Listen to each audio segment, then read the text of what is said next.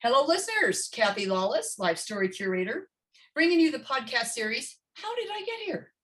A series of interviews designed for people just starting out in their careers, people in transition, or possibly feeling stuck, and giving them access to the stories of people who have been there, done that, so that they might be inspired with some new ideas, or maybe just comforted knowing they are not alone, that everyone starts somewhere and everybody goes through times of transition and times when they feel stuck.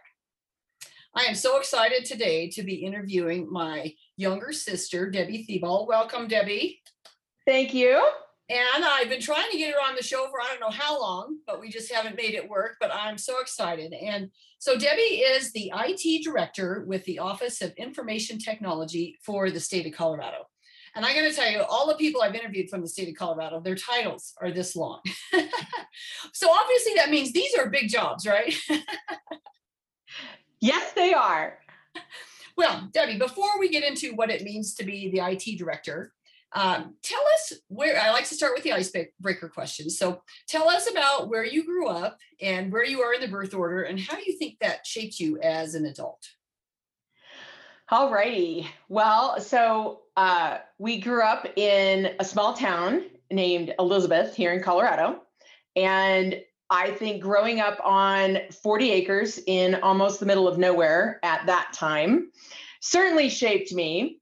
I am the third of three girls, and that absolutely shaped me. I would have to say, I think in my early years, I always saw that as being unfortunate, that I was the smallest, the youngest, always trying to sort of keep up. But I've definitely reframed that for myself, that it's the fortunate part of my life that I grew up with two older sisters to not only look up to, but also I feel like when I was younger, it really was the driving force behind me being so driven, because I was not about to get left behind. And, I remember mom telling that story about how I never used training wheels on a bicycle because they were just too slow. I just could not keep up. And so, yeah, I think that that's a big part of who I've been in my life, is that I was just not about to get left behind. And so I kind of figured out early on that as long as I was in the front of the pack, I was never going to get left behind. That is so awesome. Yeah, so I think that was a driving force for me. I never thought you looked at it as a detriment. I don't know. So it's funny. One of my other interviewers talked about, she was the oldest, and her perception was there was nothing in front of me. I had no obstacles. She was, I never had, and she said, I think my brother, he always had me in front of him. So there was always that other component. And I was like, wow, I never really thought of it that way, because I didn't feel like older sister was an obstacle. I felt like, Terry was someone to learn from. And, I was observing. I was always like, well, what's going on with her? And how did that work for her? And yeah, very interesting. Cool. Well, thank you for that synopsis. That really gives us an insight. So tell us a little bit about what you did about living in the middle of nowhere. What were your activities? So, certainly loved being outside. I think that the outdoors and playing outside was certainly a big part of it. The other part of it to me was really about being creative and building things and inventing all kinds of crazy gadgets. You know quite well all of the crazy things that we built. And there was always a better way to build a mousetrap, right? Like there was always something that we were doing, whether it was, building something to tow behind our bicycles, or building something to turn off the light because we didn't want to have to be the last one to get out of bed or to get into bed. And so I think that really shaped me very much as the creator that I am and the builder that I am. That, and the fact that, building that house in Elizabeth, and the fact that, our father wanted to build his own house and just sort of knew that he could do that. And so that was part of what I loved about growing up, was all of these different building things. So I think that has really shaped me, in that I'm very much a creator. I have both a creative but an analytical side to me as well. So I feel like that was very much shaped by how we grew up. Yeah. Yeah. Living in the house while we were building it. It was like everything was an adventure, creating our own fun. Yeah. The whole, that's why I think maybe it's hard for me to understand this electronic world now, with kids not, they're more in the virtual world. We were all, we had to make our own virtual worlds, right? With wood and and other various materials. So very cool. Absolutely. Okay, so are you a introvert, an extrovert, or an ambivert? Oh, what's an ambivert? Ambivert would be a combination of both. Like you're ambidextrous. You're an ambivert. You're both. Oh, I would have to say I'm definitely an ambivert. Because I think some people would, especially like people at work, I think they would say that I'm much more of an extrovert. But I find for myself that I really have to have some internal downtime to get my energy back. So while I enjoy being with people and I enjoy being out and being at a party or whatever, the way I get my energy or the way I re-energize is really more about time by myself. And, just whether that's reading or painting or walking or biking or whatever, just a little bit of that downtime is how I get my energy back. So I would definitely say ambivert. Ambivert. Yeah, I learned that term through doing interviews. And now I'm finding I'm, well, as you know, since I'm the middle child, I'm kind of in the middle of everything, right? So, so I tend to be irate in the middle. So definitely I'm an ambivert. Yeah. Okay, so on the fun meter scale of 1 to 5, 1 being couch potato and 5 being life of the party, where do you put yourself? Wow, that's funny because the first thing that came to mind would be like a 5 because I really do like being the life of the party. But since I'm being interviewed by the director of entertainment for all of our activities, I would have to say you're the 6 of our group. So I would rate, yeah, I would probably have to say like a 4 or a 5. I very much like to be in the mix of all of that when the party is going on. And I certainly, words of wisdom that were provided to me at one point when I started really having to network for jobs and just to get out there and network to meet people was to be the host and not the guest. So when you go into any environment as a host, you feel very comfortable that all these people are around you and they all know you, right? Like you're the host. And so when you walk in a room with people you don't know, if you put that persona on first, if you say, I'm the host here, not a guest here, it really just changes how you feel about it. And that was huge for me. That really sort of transformed that when I walk in a room, I just sort of put that on and it's just way more fun for me, I guess. But I also realized that everyone else in the room was just as sort of scared as I was when I walked in the room. And so to be the host, it was to extend the olive branch, right? Like to go up to someone and offer to greet them or to start a conversation with them. And I think that just over time really sort of brought me out of any shell that I might have had. Yeah. But I don't know that I've ever been accused of being like being an introvert and being in a shell in a sense. But internally, I think I always felt that way. Like I wasn't that comfortable, but now I'd say I'm very comfortable there. Yeah.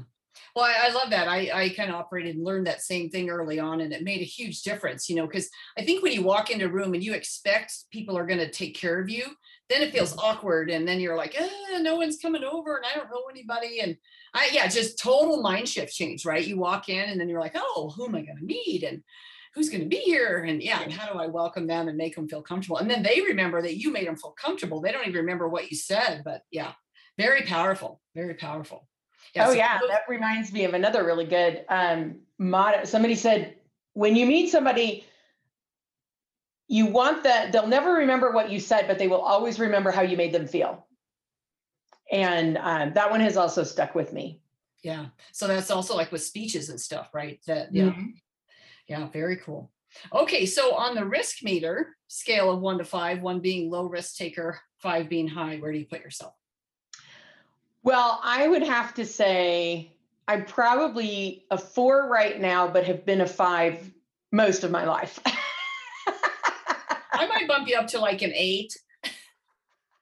Well, that would be just as risk is to me it's relative, right? Like to me, I don't see myself as being that much of a risk taker, but to people who are not as risk taker as I am, I would look like a huge risk taker probably. So I think it's all about how you sort of perceive yourself. But I do think that I have I have a significant degree of tolerance for risk. I would have to say yes. Yeah. Yeah. Yeah.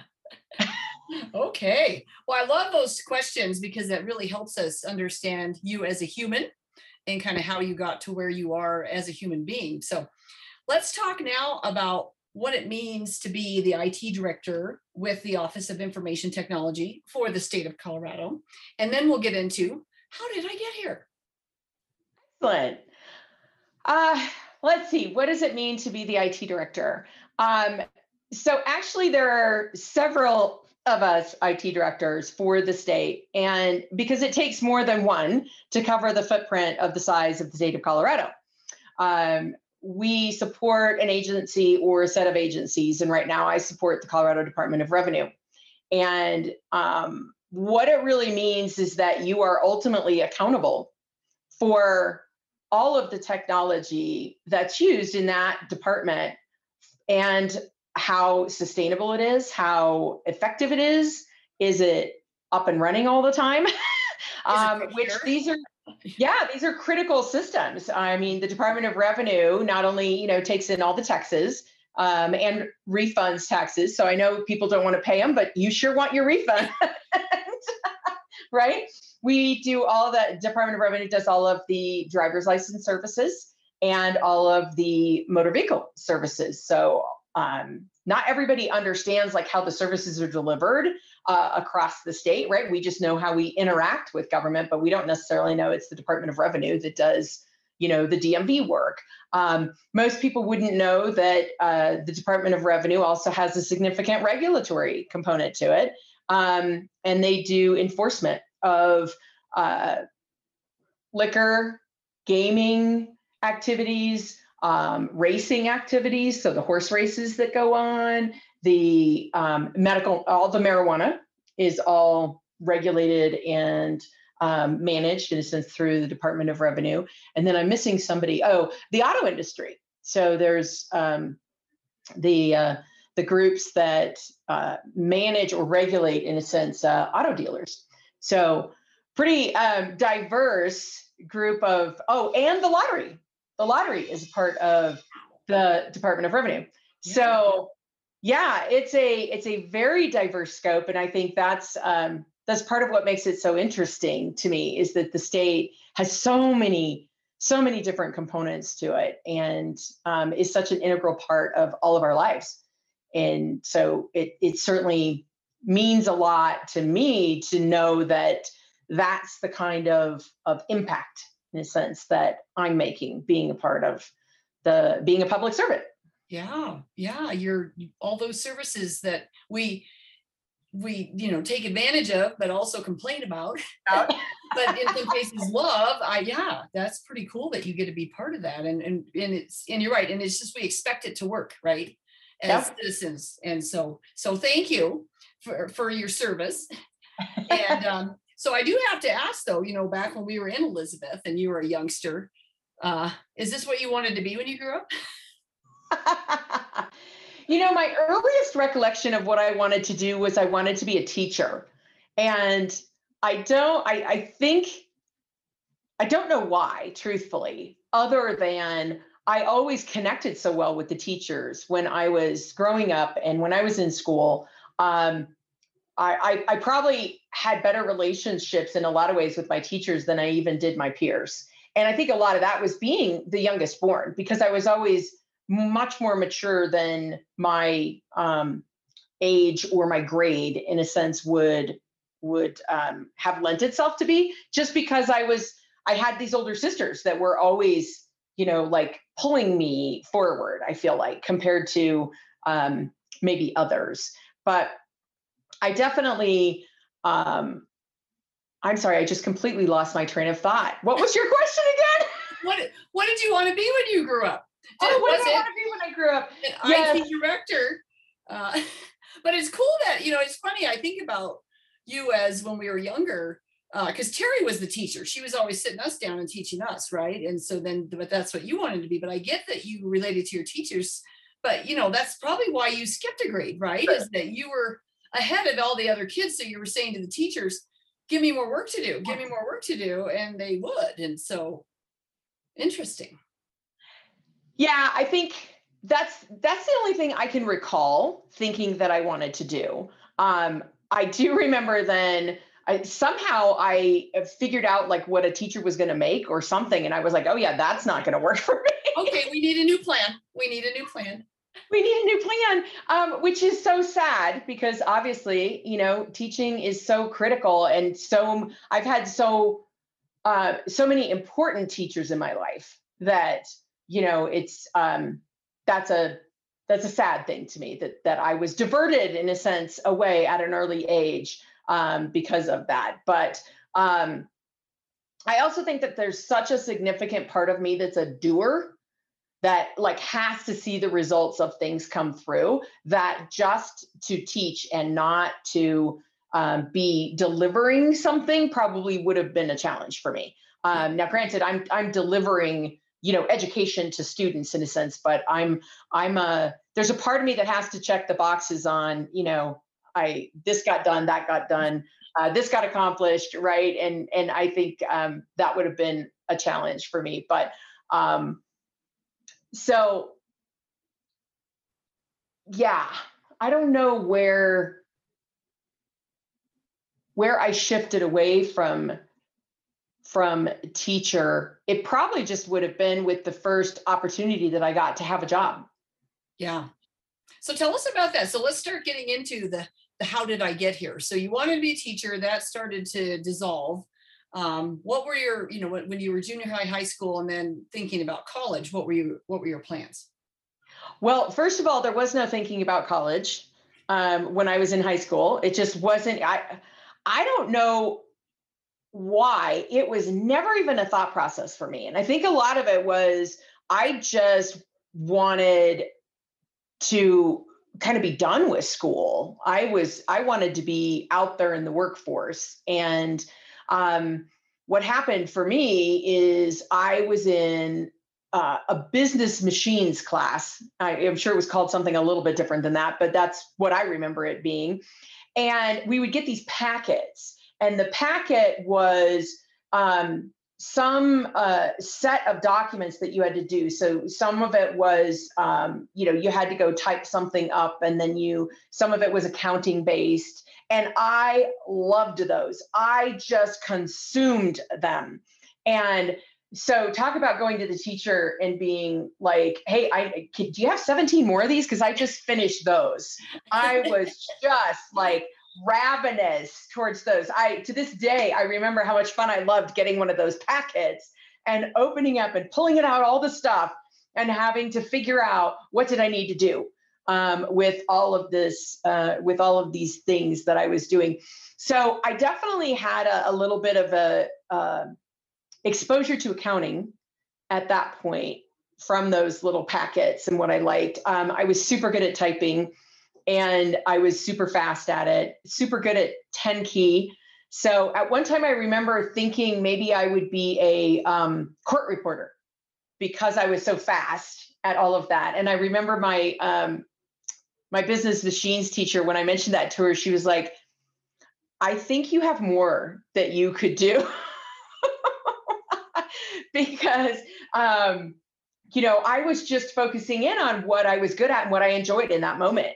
right? Like I had no idea what that really meant, what that job was going to look like. It was just oh, I really like this and I'm really good at it, Yeah. right? That was, Well, did she talk to you about other jobs to give you some ideas about that, or just kind of say, no, you can do more? And you know, I don't remember really talking about specific jobs, but we definitely, that's where I got the internship. That's where I got and they didn't call it an internship. It's co-op.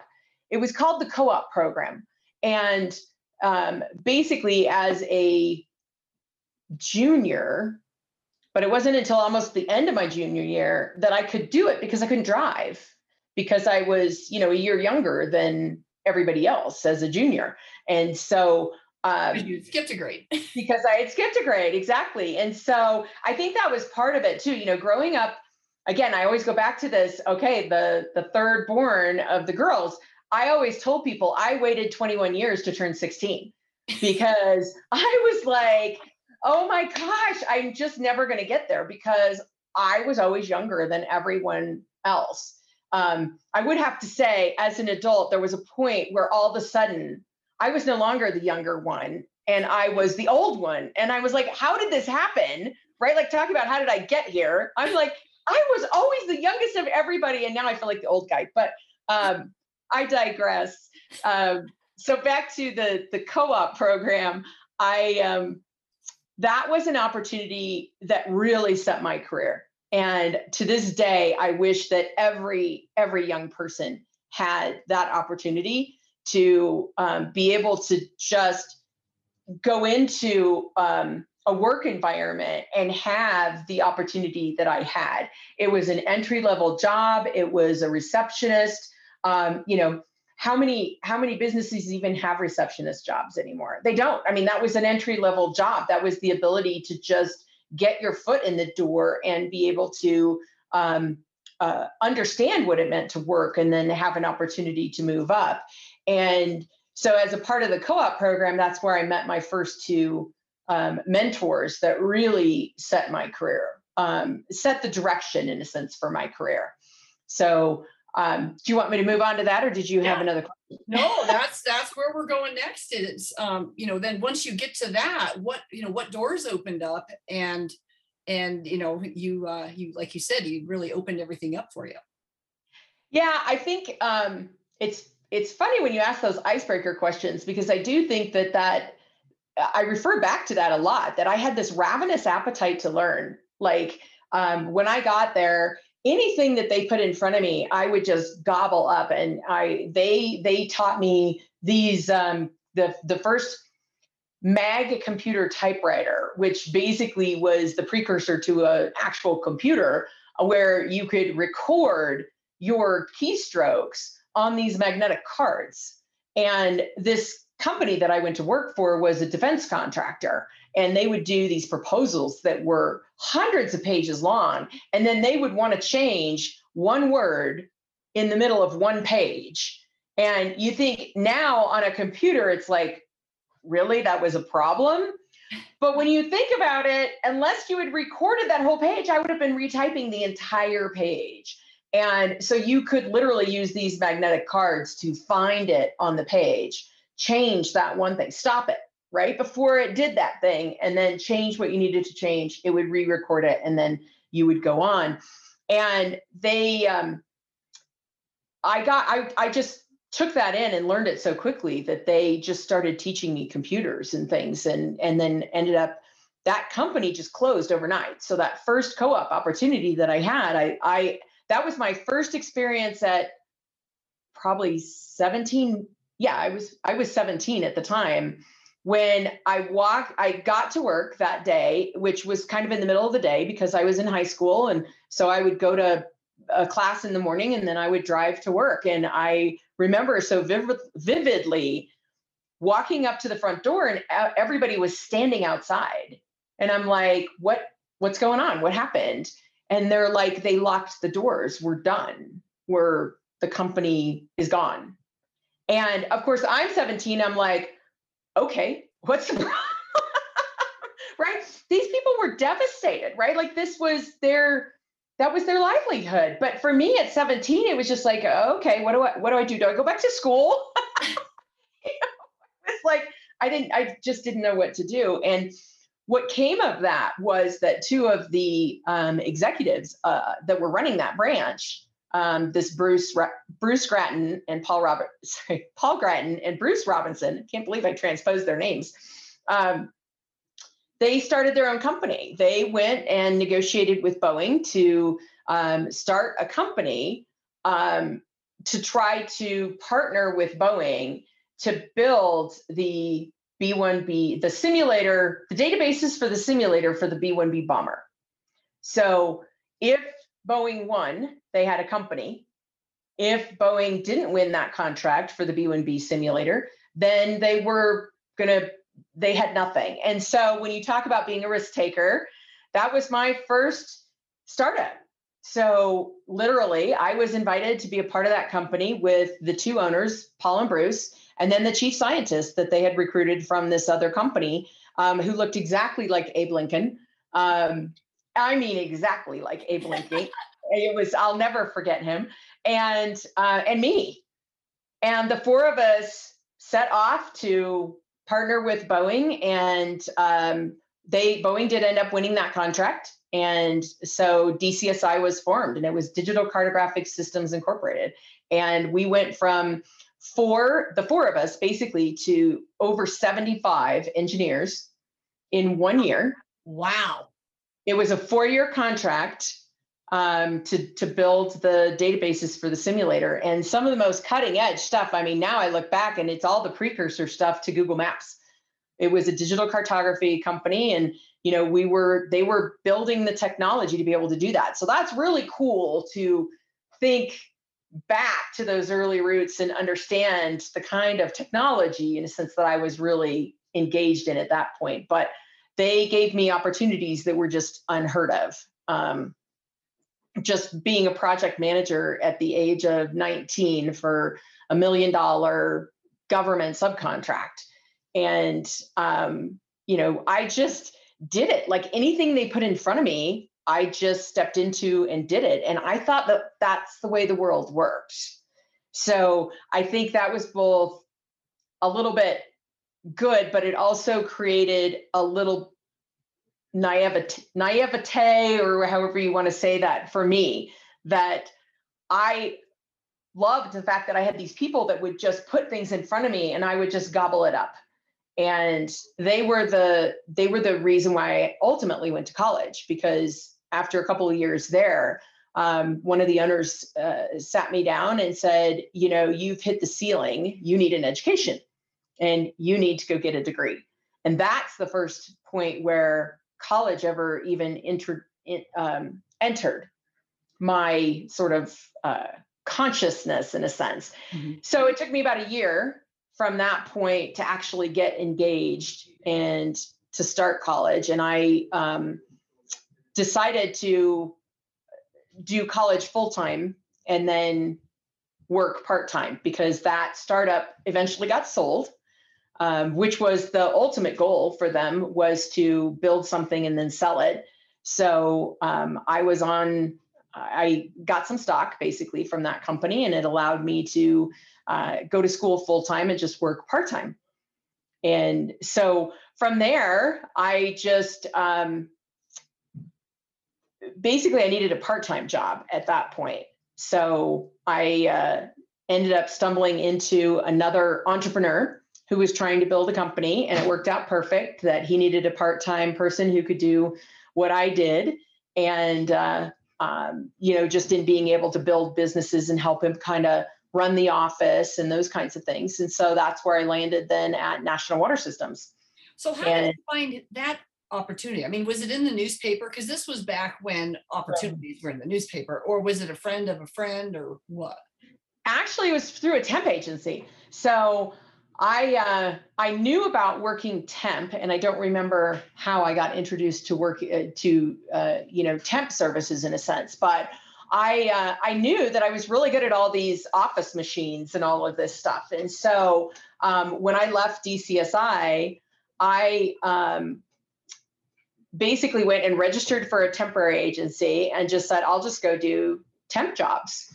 And the first temp job, I went to this tortilla company and I was doing, I don't even remember what I was doing for them, some kind of book work or something.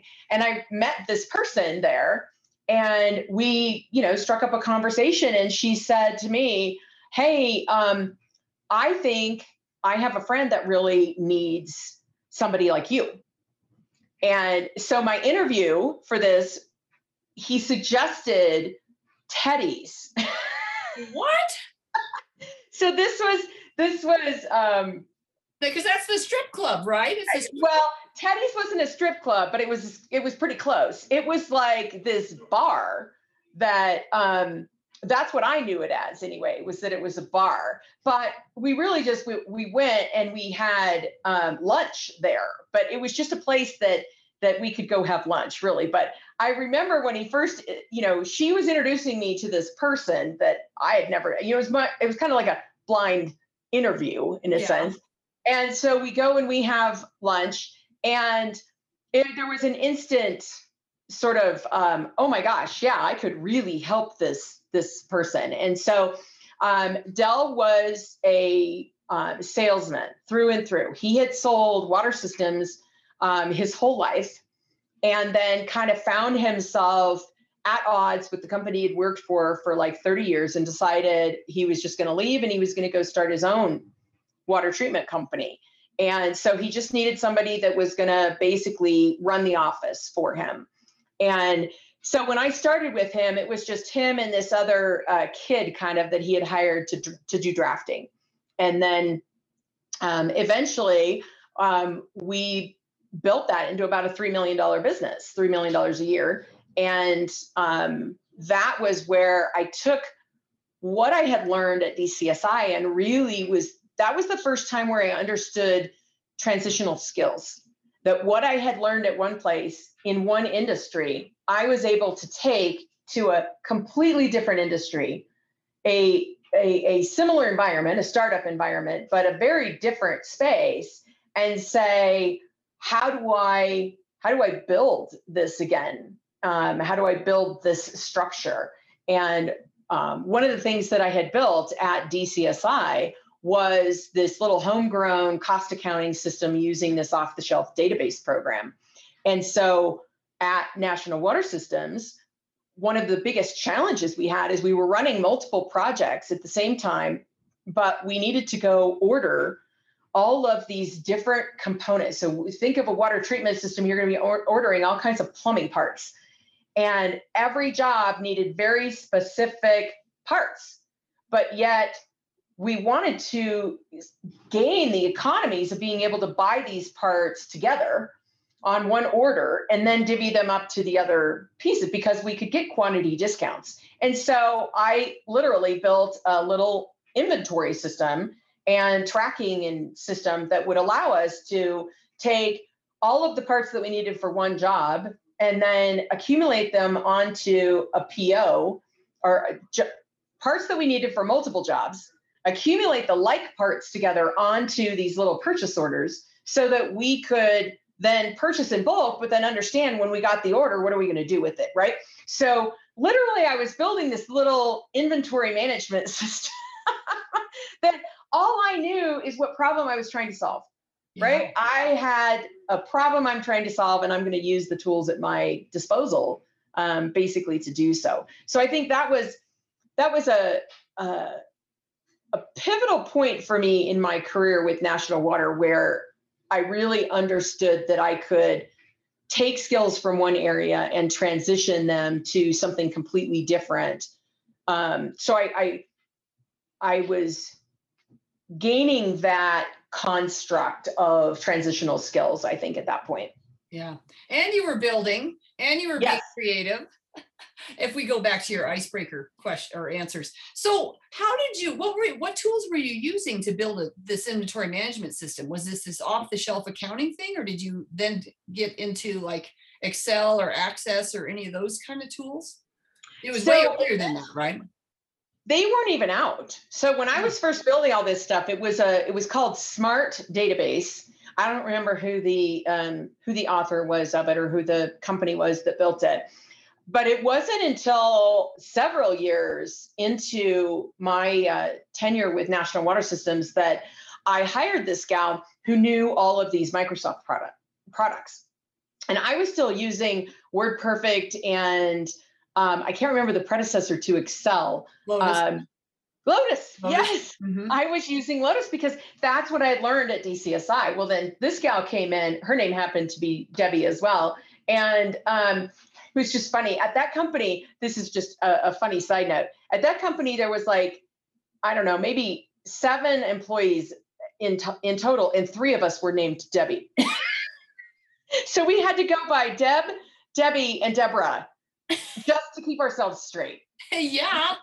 It's just comical. But so she came in and she started teaching me. She was like, oh my gosh, you're going to love this. You really should be using all these Microsoft products and stuff. And that, of course, once I really understood what they could do and how transferable they were from one to the other and everything, I was just, completely in. And then that was where I started to leverage Access. And Access really became a pivotal tool because it was my next generation database.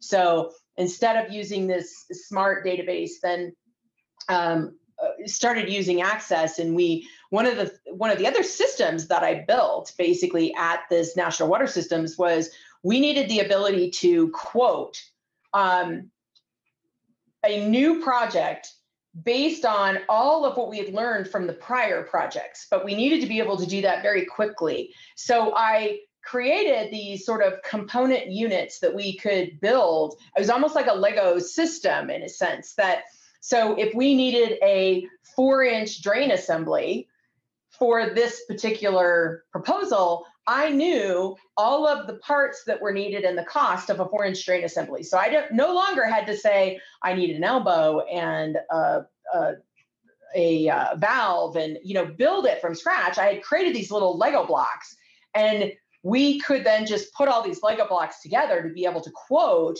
within a fraction of the time it used to take. The owner, Dell, who did all of the selling, he would come back with these ideas or these opportunities, and then he would sit down for days and go through and meticulously try to quote all of this stuff. And I'm like, we can't live like this. We're never going to be able to, we're not going to go very far like this. So I componentized all of this. I took all of this prior information that we had, and in some cases it was even refreshing with the current data because it was a part of this other PO system that I had built. So we were able to say, okay, well, I understand what it's costing us today to go get a, say, 4-inch drain assembly, and so that's feeding into now the new quotes that we're doing. And so it was really, when I look at that environment and basically having to understand how do you build systems across an entire organization that feed each other and are interrelated to each other, that's really where I learned all of that, was having to create something that would make that business function much more effectively. And it was pretty cool, if I don't say so myself. Yeah, I guess. Hello. I thought I knew your history. Oh my gosh. So couple questions here. So how old were you? Oh, you like 24 at this point? I was early 20s. Yeah. So yeah, I was probably, when I left DCSI, I was 22 maybe. So this was in the period probably between 22 and 26, something like that. I left creating all these systems when there isn't really any programming or IT or right. anything like that. So then how did you started this segment by saying, I needed a part-time job so I could go to college full-time. How did that play out? This sounds like a full-time job. Well, no, I was building all of this pretty much when I was part-time. And then when I graduated from college, when I was 25, Dell asked me to be his vice president. He came to me and he's like, you have been such a big part of this. I really want you to stay on when you graduate, and I want you to be a vice president. And we had built the company up to where it was at least semi-sustainable at this point, because, there was a lot of rocky periods in here where, it was Dell and I and this other gal, Deb, who was the lead engineer person. And we struggled to keep the three of us afloat for a while, because it was very much, kind of hit or miss with Dell had to do all the selling. He had to go out and do the selling, but then he also had to come deliver the product. Right? It's like, these are difficult times for a small business to try to, grow. But he did. We ended up growing to where there was about 7 or 8. We had several engineers. We had some draftsmen that worked for us. I learned AutoCAD, and I was drafting technical drawings at one point because. Well, of course you did, because you have to learn everything.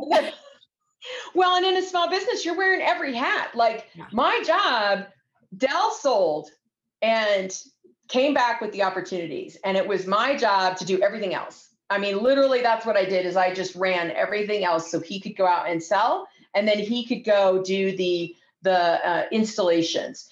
His brother kind of helped do some of the installations as well with him. But that's pretty much what I did. Is I ran the business for him. And so would you say you were like the chief operating officer? You were vice president, but it sounds like you were HR, you were IT. It sounds like you were accounting. Were you also CFO? Oh yeah. I mean, it's like I did all of the books. I literally did the title that he'd come up with was vice president of finance and operations. Because it basically, it did. I mean, he went out, that's the best way I could describe it, is Dell was on the road all the time because he was selling and doing installations, and basically all the rest of what happened to make all of that happen, I was running and making it happen and building systems and stuff in the background. And then the ultimate, what ended up happening is he ended up selling the business to a gentleman, a water company, basically out of Salt Lake City. And the real struggle of that was that gentleman he felt like he had an operations crew and set of systems and stuff that was far superior to the ones for National Water System. And what he really wanted is he wanted the sales, and he wanted the sales and the clients. And so he basically wanted Dell and I, and he felt like he didn't need any of the rest of the staff. And so he ended up basically eliminating the operational group, in a sense, in the Denver space, in a sense. And then my role became a sales manager within his larger organization. And I was not impressed when I actually saw the state of his operations and saw it run. And I'm like, you have no idea what you just dismantled. We actually could deliver on this. So that was a pivotal point. So you talk about pivotal moments in my life. Right before that is when I had been introduced to the Niken products. And then that's where my life started to take a different twist. And here where all that other risk taking. Yep. And all the confidence, and you can do anything, right? And you can look at what you continue to step in and do. So, okay. So now you're stepping into entrepreneurial, even though you were in startups before, which is entrepreneurial, but not the same as owning your own business, right? Right. Very much so. I mean, I always felt like being number 2 was very comfortable and familiar for me, because that's pretty much what I was in the other 2 companies. But, stepping out on my own was definitely, a big risk. But I look back now, and it was like a master's degree in selling is really what I learned. And it was extremely painful. It's one of those very bitter, semi-sweet parts of my career that I would have to say the best thing that it taught me was just this inner resiliency of divorcing my ego of who I was as this I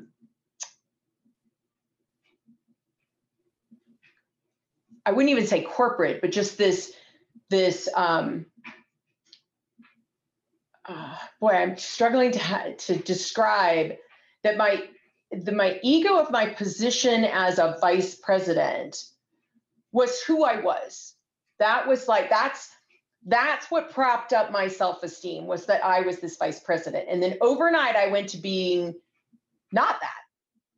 And I'm having to beat the streets and doing cold calling and having to really just dig deep every day to stick it out. But because, I'm also not a quitter. That was my, as hard as it was, and as financially challenging, everything as it was, there was always this thing in the back of my mind that just said, you're just not a quitter. If you could just do X, you could make this work. If you would just do Y, you would make this work. And it really taught me so much about myself. And the final piece was really about, I have to learn to sell. I have to understand, how do I sell? And I took some classes around selling, and got introduced to a set of stuff called Monopolize Your Marketplace and the Sandler sales system. And it was very much about, it really registered with me. It very much was about selling with integrity, and how do you really help people sort of uncover and discover what it is that they want, not you're selling them on something. Because I was really struggling with this, oh my gosh, I feel like a used car salesman every day. And, that's a bad stereotype. So I don't want to make used car salespeople feel bad, because it's not. They're great people. I worked in the car, I worked in the motorcycle industry for a long time. So I don't want to offend anyone in a sense, but I just had this icky feeling about who I was or what I was doing. And it really changed that 100% for me. I have such an appreciation for people who do sales, and people who, and the hard work that it is every day to get really good at it, but also just to do it every day. It's, I learned through that I don't naturally live in that space. I always talk about this personality spectrum that I had sort of made up in my own head. Maybe somebody showed it to me, but that if you took an accountant on one end and you had a salesperson, they would be on the opposite end of a personality spectrum. That accountants are very, everything's detailed, everything has to tick and tie and balance. And if you talk to a salesperson, well, rules, they're more like guidelines, right? There's just really, such an polar opposite to those. And the way I always described myself is I was more in the middle, but I leaned to the sales side. And for me to do outside sales or full commission sales, I had to push myself every single day, all the way out there to the other end of that spectrum. And so it was work to go do that. It wasn't fun for me. It wasn't something that came, very naturally in a sense to me. And so I learned that about myself, that it was better for me to not have to do that, because it was just so stressful. And it's funny. That was hard. I'm listening to your story, Debbie, and it's so funny. Your first two roles were, you just gobbled it up, and you learned new things, and you applied them, and you were successful, and you had all of this, great accomplishments, and you could check all these boxes, right? And then you reach this point, you're like, well, again, I can learn anything. I got transferable skills, right? And then you go onto the sales side, and you're like, I can learn anything. And then it's so flipping hard. And it just kind of shows that sometimes there's things that you don't need to do, right? But you kind of, I'm not a quitter, so I'm going to stick this out, and I'm going to learn it. And you did all the right things to learn it, but still it was so dang hard. And I remember working with a coach one time, and she's like, well, think of things about whether they're heavy or light. And, you don't have to do the heavy stuff. You might think, well, because I was in a job search at the time. If you're looking at this job and right away it feels heavy, why even go there? But, sometimes we get pulled into the heavy stuff because, we got good at it, or there's another reason. But anyway, very interesting. So, well, we do need to start kind of getting to where you are today. But this is fascinating because, I'm seeing this theme of technology, of learning and just gobbling things up, and but also you have to be contributing and you have to be part of a team too. You mentioned that VP title was feeding your ego, but it wasn't just the title. I think it was that you got to do all that stuff, right? There was a variety to your work and to your value and what you brought. So interesting. Absolutely. Absolutely. And I think what I learned in those very formative years, and what when I think back now, pushing myself out to the sales side is what rounded me out, because I had all this operational, I had all this accounting background, but what I didn't really have was this real appreciation or understanding of the sales side of a business. And that really is what's funny. That's a great transition into my next part of my story, in a sense, is that I eventually, left working for myself when I got pregnant with my first child. And I was like, okay, I don't want this stress now that I'm pregnant, I have my first child. And I went to work for Excel Motorsports. And again, I needed a job. I decided I needed a job, and a job was there. Like literally, I made a phone call, and you asked about, was it in the paper? The job was in the paper. So I made a phone call, and this got right to the person. When does that ever happen? Like, I made a phone call. I get to the person who is the hiring manager. We have a conversation. He says to me, "You think with both sides of your brain. Can you come talk to me right now?" And I went down and had the conversation. And the next day I had the job. Wow. And it was fuller for the motorsport, for his motorsports dealerships. And they had 3 of them at the time, and they had grown very quickly, and they really needed somebody who had my kind of skills. And I eventually took that role of, I worked there for a couple of years through both births of my children. And then again, took a risk and said, I'm really kind of bored here, because I would get bored. And then I'm like, where's my next dealership? Where's the next dealership? And they weren't ready for a variety of reasons. And so after the birth of my second child, then I decided that I was going to go look for something else. I was going to take some time off to have some time with my children. And then I was going to look for something else. And so I just quit. And, for me, that was very logical. I'm like, well, the next thing will show up.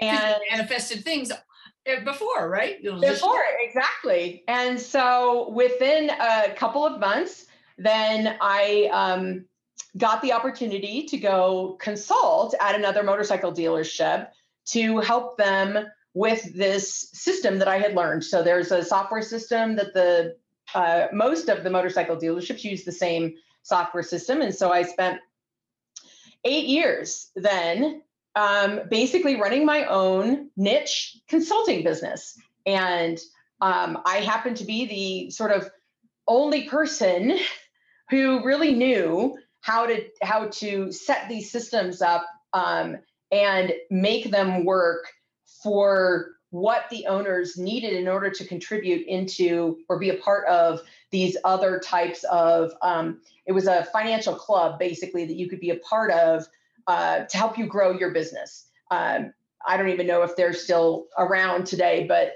they were a huge part of the motorcycle industry and the car industries for many years. And so I did that for 8 years. And every time I needed a client, every time I needed the next person to call, the phone would ring. And so I just went on this road, right? That it was like, whenever I needed something, what I needed appeared. And it was not all, puppies and sunshine, as it might sound in a sense, but it just worked. Like I would take a risk and it would work. And then 2008 happened. And in 2008, when the recession hit, overnight, I can remember, literally, it was October of 2007, or maybe it was 2008. I don't remember which year. And literally, the phone just stopped ringing. Like, literally, it just stopped. And that was the first time I ever struggled to find a job, because now I'm at this point where I'm 25 years into my career, and I don't know what I'm going to do next. And I don't know what I should do next. Should I go get a master's? I can't afford it. Oh, by the way, I'm now broke because I haven't, my career and everything just hadn't, I wasn't thinking about where I needed to be, in a sense, financially, because I was just going with what was going on in my life. And I think a lot of people might relate to that. It's like, we just go, right? Like, you just go and here's the next thing. And then you go and do the next thing. And it wasn't purposeful. It was just, this is the next thing that's coming up in my life. And then I had kids, and then the kids just consume your life. And so that's what led me to the state in 2008. Which, it's funny because I was sitting here just thinking, man, with all of this startup and entrepreneurial, a lot of freedom, and then now you're working for a government. It's like, wow, I'm very excited to hear about that transition. Yeah. So I got it was one of the only interviews I got. So this was very hard times when you're throwing, it's the recession, putting out interviews every day. You're on unemployment, which makes you feel very, it's challenging, like, to get your head in the right space. It's very challenging. And I really have such an appreciation. It was just a completely different experience for me than everything else, right? Like, anything else I needed in life, it just manifested. And at this moment, I find myself with 2 children, the major breadwinner for the family. And I'm like, what am I going to do? And so I would have to say a very pivotal moment was the seminar that we took about being a leader. And that definitely was a huge shift for me, and just understanding that I needed to just go be cause in the matter, that, leadership wasn't this thing in my head of what I looked like, or whether I was wearing a suit or any of that. It was really just about go be cause in the matter. And that probably had something to do with me then getting the job, landing the job, I feel like, because it just kind of brought things together in the universe. But I had all these stereotypes of what working for the government was going to look like. I'm like, oh, I'm going to lose my freedom. How am I going to take my kids to school? How am I going to, I'm just going to be in this box, right? Like, I'm just going to be a number in somebody's giant scheme of things, and I'm going to be in a box. That was really kind of, what my original stereotype was. When I got there, it was all but that. It was all this, I had all this creativity, I had all this space to be in, but a lot of it was because I had landed at the Office of Information Technology, which was just starting up. So I find myself literally landing in government in a giant startup. And what's the budget? I have to laugh because, how many billions of dollars is the budget of this startup now that you're in? Oh yeah, well, they went from, I'm trying to remember. They, I think of it more in terms of just employees. So there was only a couple hundred employees in the original group, and it was just like a little mainframe shop. And then right when I came in 2009, the consolidation took all of the IT departments out of the agencies and dropped them and merged them. So it's like a reverse merger. The little guy got merged into by all these other people. And we went from like 200 employees to like 900 employees in one budget session, basically. Wow. And so the number of zeros behind it, right? Like, that's what we talk about, is it's all just a scale of, what I was used to. And so I felt very at home. And my family grew up in the state. Like, that's the way I think about it, is that my kids were 7 and 9 when I started at the state, and they're now 20 and 22. And, so I look at those early years in the state as really grounding me.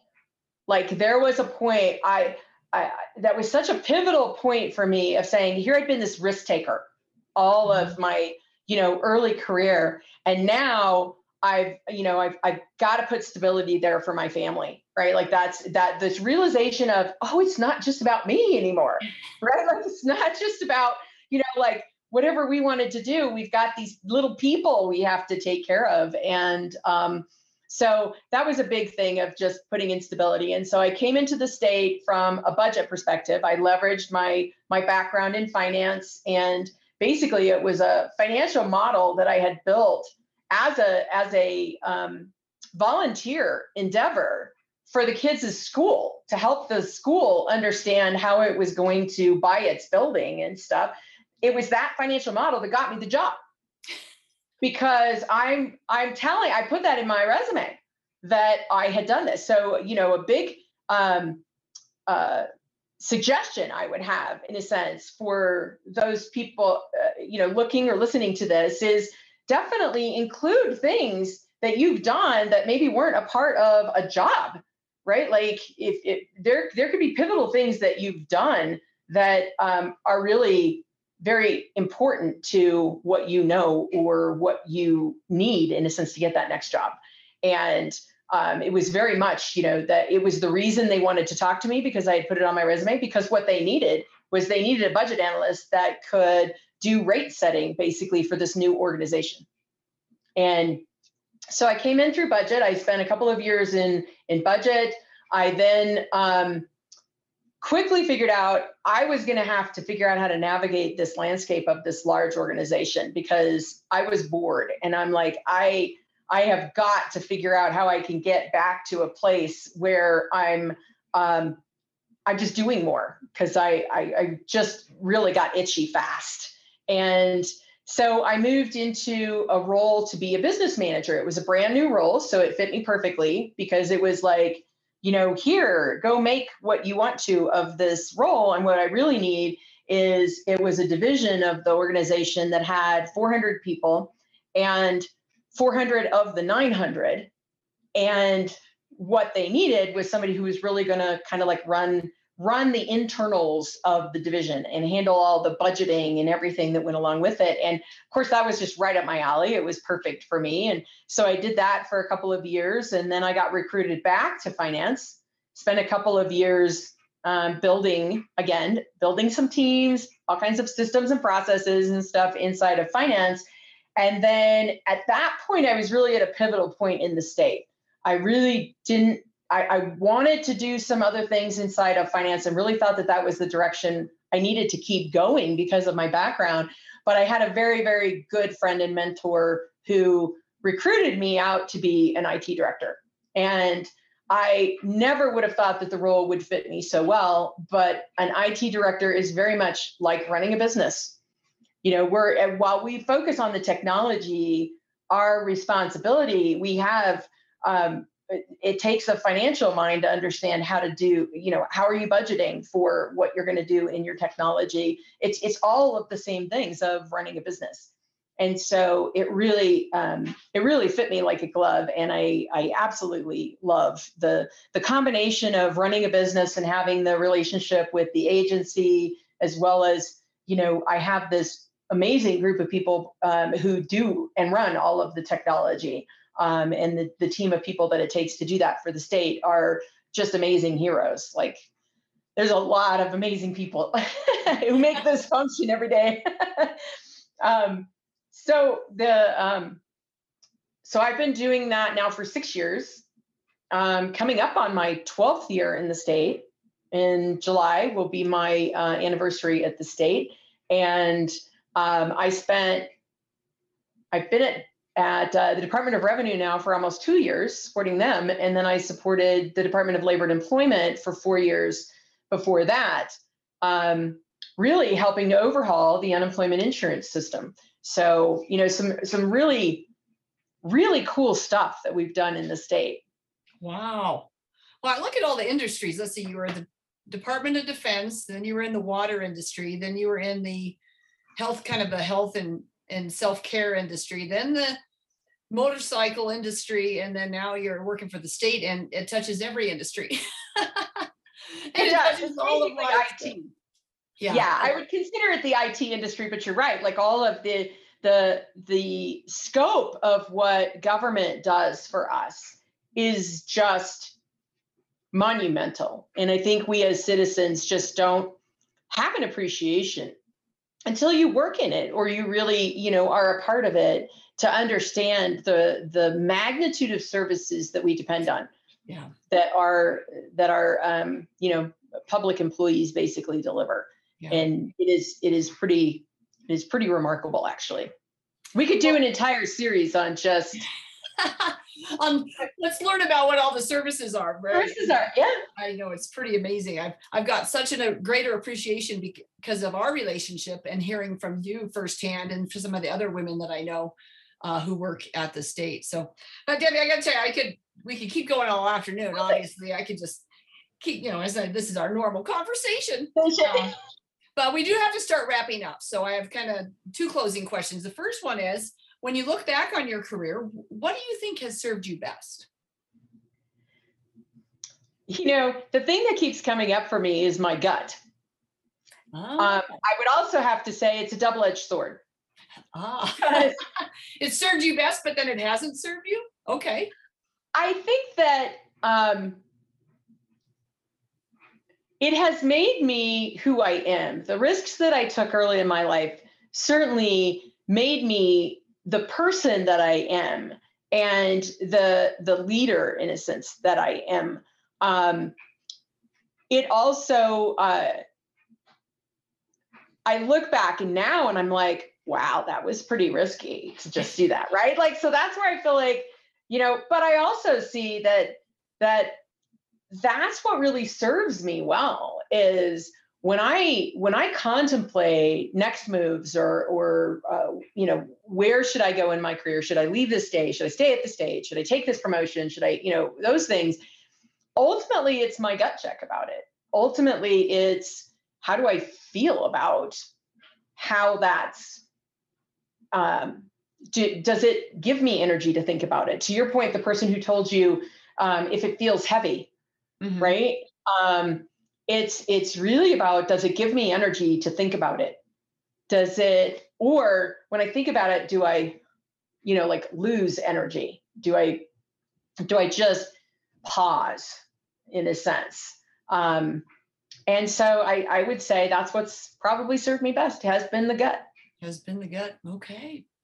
What about any words of wisdom? Did you have any quotes over the years, or maybe a mentor said something to you that just resonated, that, really guided you and really, helped you move forward in tough times? Well, I would have to say there's two for me. One is definitely that course that we took around leadership and just being cause in the matter, reframing leadership for myself so that I could have access to my leadership and recognize it in everywhere and everyone and myself all the time was huge. Mm-hmm. Just recognizing that simply being cause in the matter, causing something to happen that wouldn't have ordinarily have happened if you didn't do something and be cause in that matter, really gives me so much energy when that it's just such a driving force in a sense for me today. I have instilled it in my kids. I talk about it at work. It's like, I really just, that's a huge force for me. Yeah. And it doesn't matter what your title is, right? I mean, that really kind of gets you out of that. It doesn't matter the ego, the title, the all of that. It's, how can I be cause in the matter? And am I in a position to do that right here and now? And you do it. And I see it all the time. And so awesome. Okay, keep going. Sorry, I didn't mean to interrupt, but that's okay. And the one other thing is actually something you said to me. So there was a point where we were, it's really about having a blind spot, a spot that I didn't know about myself. And that's why it was so powerful to me. And it was when I was complaining about, or maybe not complaining, but just talking about how I was not going to be controlled by chasing money, that's why I, didn't feel like I had money in my life or I was struggling or whatever, is that I just, I was not going to chase the ever loving dollar and, leave my life behind kind of in the process. Mm-hmm. And I said, I'm not going to be controlled by money. And you astutely said to me, but you're willing to be controlled by the lack of it. And that was a hugely pivotal moment. That was a complete blindside for me, that I didn't realize that I was literally being controlled by the lack of money because of what that was causing for me and my family. And I wanted to share that today because I think that it's such a pivotal moment, and it could be something that's occurring for other people, whether it's that exact thing, whether it's that story that you've been telling yourself that you don't even realize that story is what's playing out for you in your life. Is all the choices I was making, all of the opportunities that I was not allowing to come into my life because I had made a decision that those were wrong. And I was forcing myself, in a sense, into this scenario. So I just, it was very much a pivotal moment for me. And I want to thank you from the bottom of my heart for not only being such an amazing sister, but just for being such an amazing mentor to me all of my life, you and Terry as well. Wow, now you got me all teary. Well, thank you for sharing that. That is so important. In all of these interviews, mindset has been so important. People talk about they had to change a mindset about certain things. And, the money thing hasn't always been the primary thing. But it's a variety of things that we have to change our mindset about. And you certainly have helped me change mindset. Oh my gosh, I can't tell you how many times I reference you in all of the episodes that I go through. So anyway, well, gosh, Debbie, this is so wonderful. Thank you for sharing your story. And I just, there's so many gems in there that people are going to, I think, take away from, because I think you can be, there's so many relatable parts in there. You're manifesting all these wonderful things, but then you were kind of blocking all these wonderful things. And you don't see that maybe until you look back. So I hope you enjoyed today. And listeners, if you enjoyed today's interview, please subscribe below so that you'll be alerted as other interviews are published. And if you have any questions for me or for Debbie, you can reach out to me on my website, lifestorycurator.com, which is where I post the interviews, and I'll post Debbie's information should you want to get in touch with her. But anyway, wonderful storytelling. I love giving access to people to these stories because, from the outside, if we looked at your LinkedIn profile, it's going to be all these successes, right? And then now to hear, well, yeah, it wasn't all puppies and rainbows, right? And there was some struggle in there. So thank you again for sharing. And on that note, listeners, stay safe, stay well, and let's keep sharing those stories. Thank you, Kathy.